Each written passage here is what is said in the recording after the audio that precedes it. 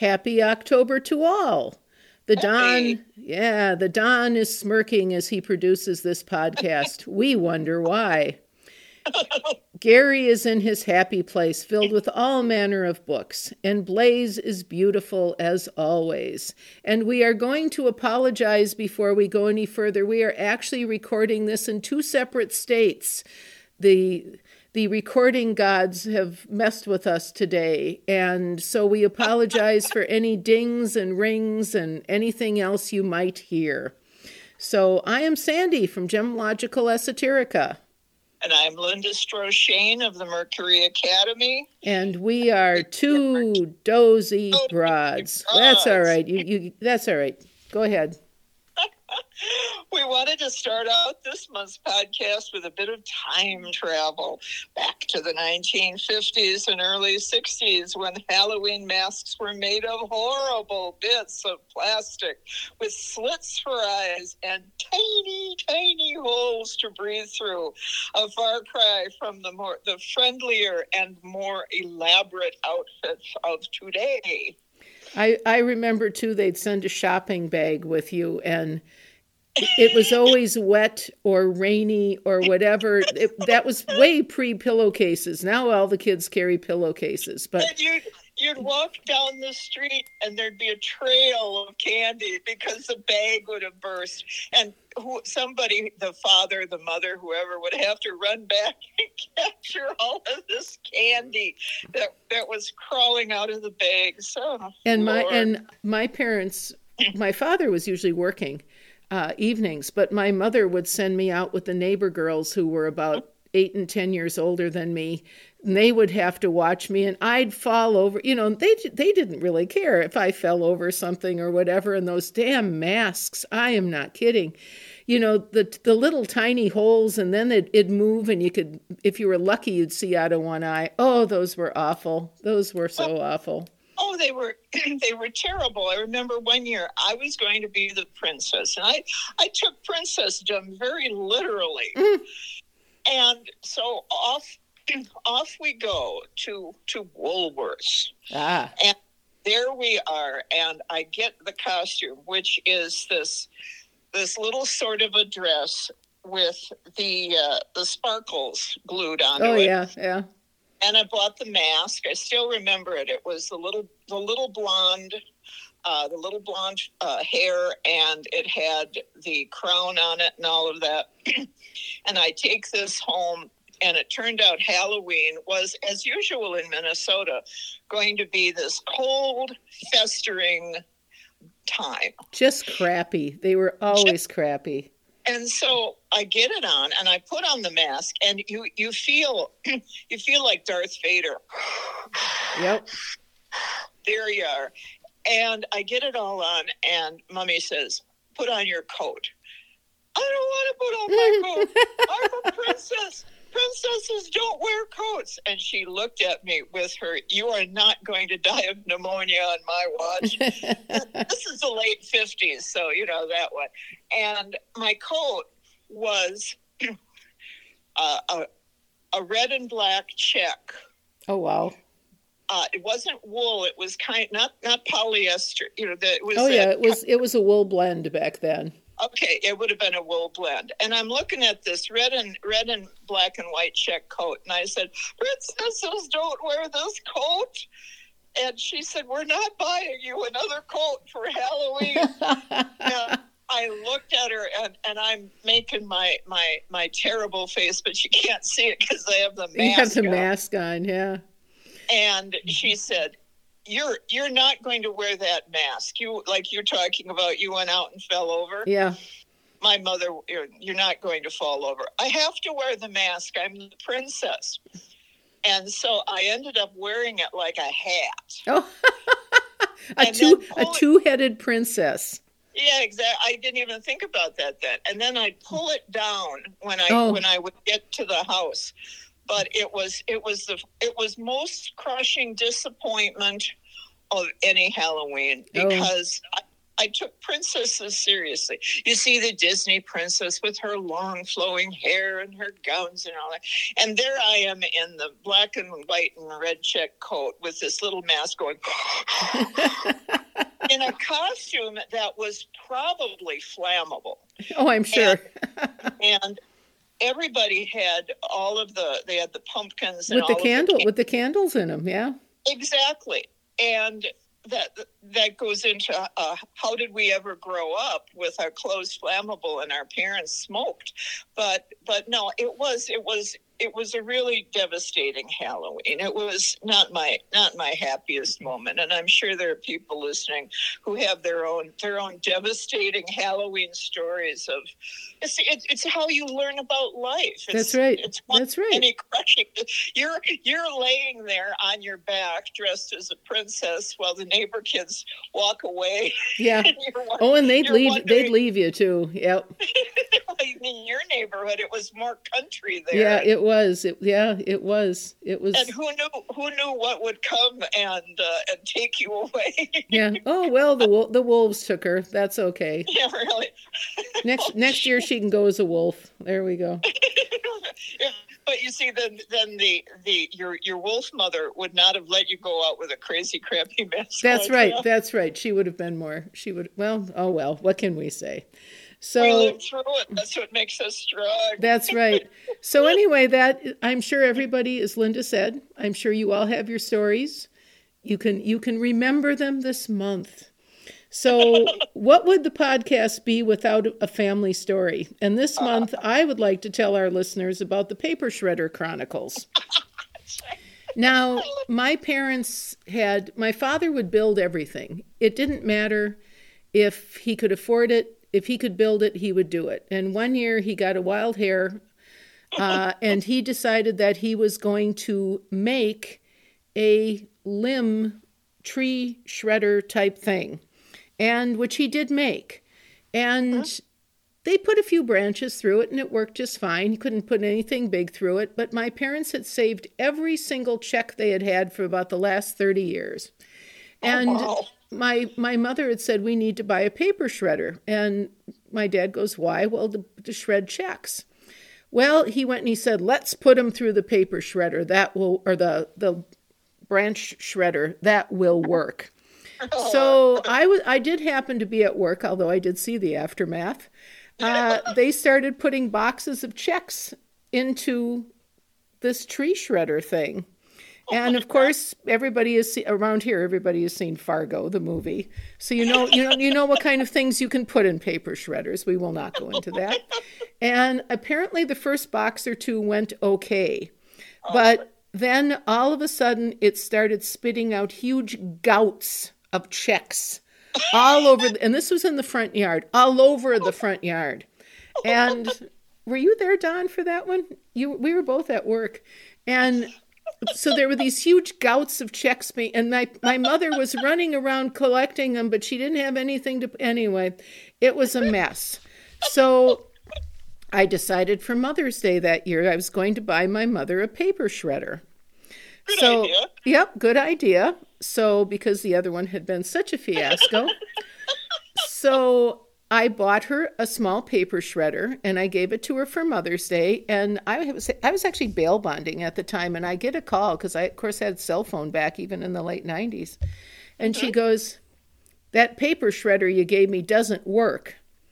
And I said, what's wrong? And she said, it clogged up with the first piece of paper I put through it. And I said, what did you put through it? And she went, a paper towel. And I said, what are you doing putting paper towels and paper shredders for? And she said, well, I wanted to see if it worked, and I didn't have anything without getting out of my chair. So Don had to go home after, that, and then he had to clean it out and open it up, and we had to explain to her that paper shredders were not for paper towels, toilet paper, big, huge gouts of checks that she was probably still trying to get rid of. So that is my paper shredder story. So anyway, Parents and technology. Yep. So anyway, I think you are going to now, we're going to become more serious, and you are going to begin to speak on All Hallows Eve, aren't you? Yes, I am. The holiday is actually very serious and has absolutely nothing to do with the crushing disappointment of princess costumes or loads of chocolate. But it is a time when the door between our plane of existence and what we could refer to as theirs is ajar. It's not wide open. It's just slightly ajar. This is a time not to not do anything risky. This is a time to behave yourself. Do not do anything sketchy because the blowback can be intense. And so if somebody says, oh, come, we're going to do an All Hallows ritual, I don't care who they think they are. You are far better off going and having Jell-O shots at some stupid party than you are going to any sort of All Hallows ritual and possibly ending up with a little friend. Or two, or three. Or three, and getting rid of them. It's like the old poem, I have a little shadow that comes in and out with me. This is also a time, the Celts knew this for a fact in their world, the ghosts of the dead may visit. You get what in our family we call curb service. They come and see you. And so you may have sightings of Great Uncle Fudd or Grandma Boo or whoever. They may show up. And it may also be relatives from way back. So you may look at them and say, you're not one of mine. And they look at you and say, oh, yes, I am. You're not one of mine. Yeah. Yeah, exactly. Are you one of mine? Prove it. Also, it was a time of bonfires. Now, the bonfires were lit to push away and to get rid of evil spirits. And so a lot of times when you go to the old world, you go to England and Ireland and Scotland, and then over into parts of Europe, France and Germany especially, you very easily, unless it's very dry and you can't have fires, will have bonfires because they cleanse the atmosphere. Now, the Druids, one of their jobs at that time of year was to go from house to house on All Hallows Eve and relight the fire in each home.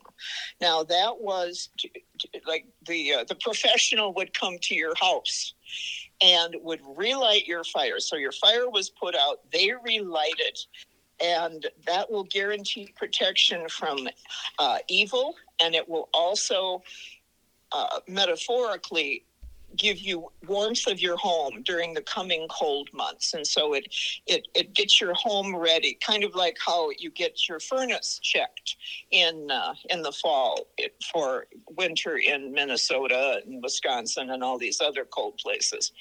This is what the Druids would do. They'd go from house to house and they would make sure that you were ready for the season. That's cool. Yeah. What did you have to give them in return? Well, part of it was part of the service. Okay. And there were things you did for them all year. Okay.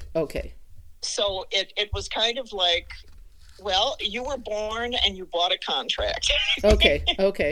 And unless you did something way beyond sketchy, something truly into diabolical, or you really defied their powers, then you had a cradle to grave service. Okay. It worked very well. Maybe sometime we'll get into some of the things that you did that would make a problem. One that was a side problem was if a child was growing up and had way more skill just naturally within the child than some of the available druids. There were druids who would be known to be very unpleasant of that child. But then also kind of like Obi-Wan found Luke Skywalker. Right. There will always be someone who will say, hey, this kid is the future. We have to take care of him. Okay. We have just a little thing on apples. I know that we did a class years ago about all of the fairy tales and things like that. Bobbing for apples is actually an ancient fertility rite. So, oh, wow. So be careful when you go what you do with your mouth on Halloween. You go bobbing for apples. Well, part of it was the Romans were big on their fertility goddess Pomona. And she was the goddess of gardens and fruit trees and things like that. And apples were one of her chief fruits. Okay. Cheap fruits. Okay. Well, it was also a cheap fruit because it would grow in those areas. And so apples are the late summer into the fall, and that's what you have with her. It's a celebratory thing. Now the Celts bring in their fertility goddess Brigid, and she's also the goddess of whether you call November 1st Imbolc or Samhain or Samhain or whatever you call it. But she's the goddess of that time of year, and so apples are sacred to her too. So what you're doing is you're invoking the fertility goddess, and that's what you're doing if you're out there bobbing for apples or doing anything with apples. And so if you're not going to do anything and you want to do something nice and not naughty, do something with apples, even baked or in a cake or in a pie or something. But don't throw them at anybody. Do not throw them at anybody, or God knows what's going to happen to you when the hour strikes midnight and we get this little door ajar. Yeah, there we go. There we go. That's what I have. Oh, here. well, thank you. Thank you. You're very welcome. And I have a couple of stones that would be advisable to carry, especially the end of October, like the last half. And the first one is flint. And flint has a tendency to drive away negative energy, the little bad ghosties and ghoulies that hang around. The best places to put flint, other than if you want to carry it, carrying it is wonderful, is to just bury a little bit by the front door and beforehand add a little energy to it to, that tell it what you want it to do. But just, you don't have to have a lot. But you can take and just, if you've got a garden out, near the front door or whatever it is, but just put flint because that helps drive away hauntings and negative energies and all the little ghosties and ghoulies that run around the end of the month. And now, then, a question. If you're not an outdoor person like we are, we're cliff dwellers. We live in right. Where would you put that in your home? I would just put it in a bag and maybe hang it on the door the last couple weeks of the month, or you could put it in a little bowl by the door you don't have to do the main door of the apartment because people are going to wonder when you start throwing flint all over the place.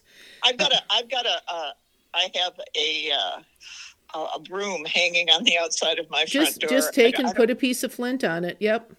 There we go. It probably wouldn't even care if you hot glued it onto the broom. So, but like I say, charge it up good. And then the second one I have is smoky quartz. And smoky quartz provides stability from odd, weird energies. And it's especially good if you're going to be doing any Halloween, All Hallows Eve celebrations, so that you do not get out of control. What a good idea. Yeah, it has very much an earthy grounding energy to it, and it's simple smoky quartz. People sometimes, these are two really, really common stones. You could go walking outside anywhere just about and find a piece of flint, not smoky quartz, but but like I say, if you're going to go to a party or whatever and you want to make sure you wind up where you're supposed to at the end of the night, try carrying smoky quartz and also carry your flint. There's not going to be anything wrong with it. You can hand out your flint to other people if you have, the pieces are actually pretty reasonable.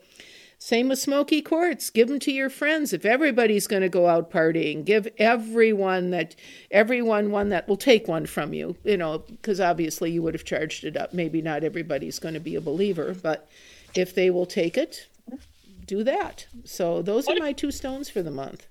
What a good party favor. Yeah, there we go. It's responsible energy on Halloween. Yeah, who knew you could do that? Who knew? Yeah, who knew? So there. Well, dear listeners, there we have it. we wrap up another month, another podcast. As always, if you have any questions or comments or extravagant praise, please contact us. We have a Facebook page, nudge, nudge, named Two Dozy Broads, where I give astrological tips. Sandy posts some things on stones, like the things you've heard today, even more than that. And we post what classes still have openings. So look us up. Look us up. You will have to get approval, but just ask for approval. We pretty much let anybody in.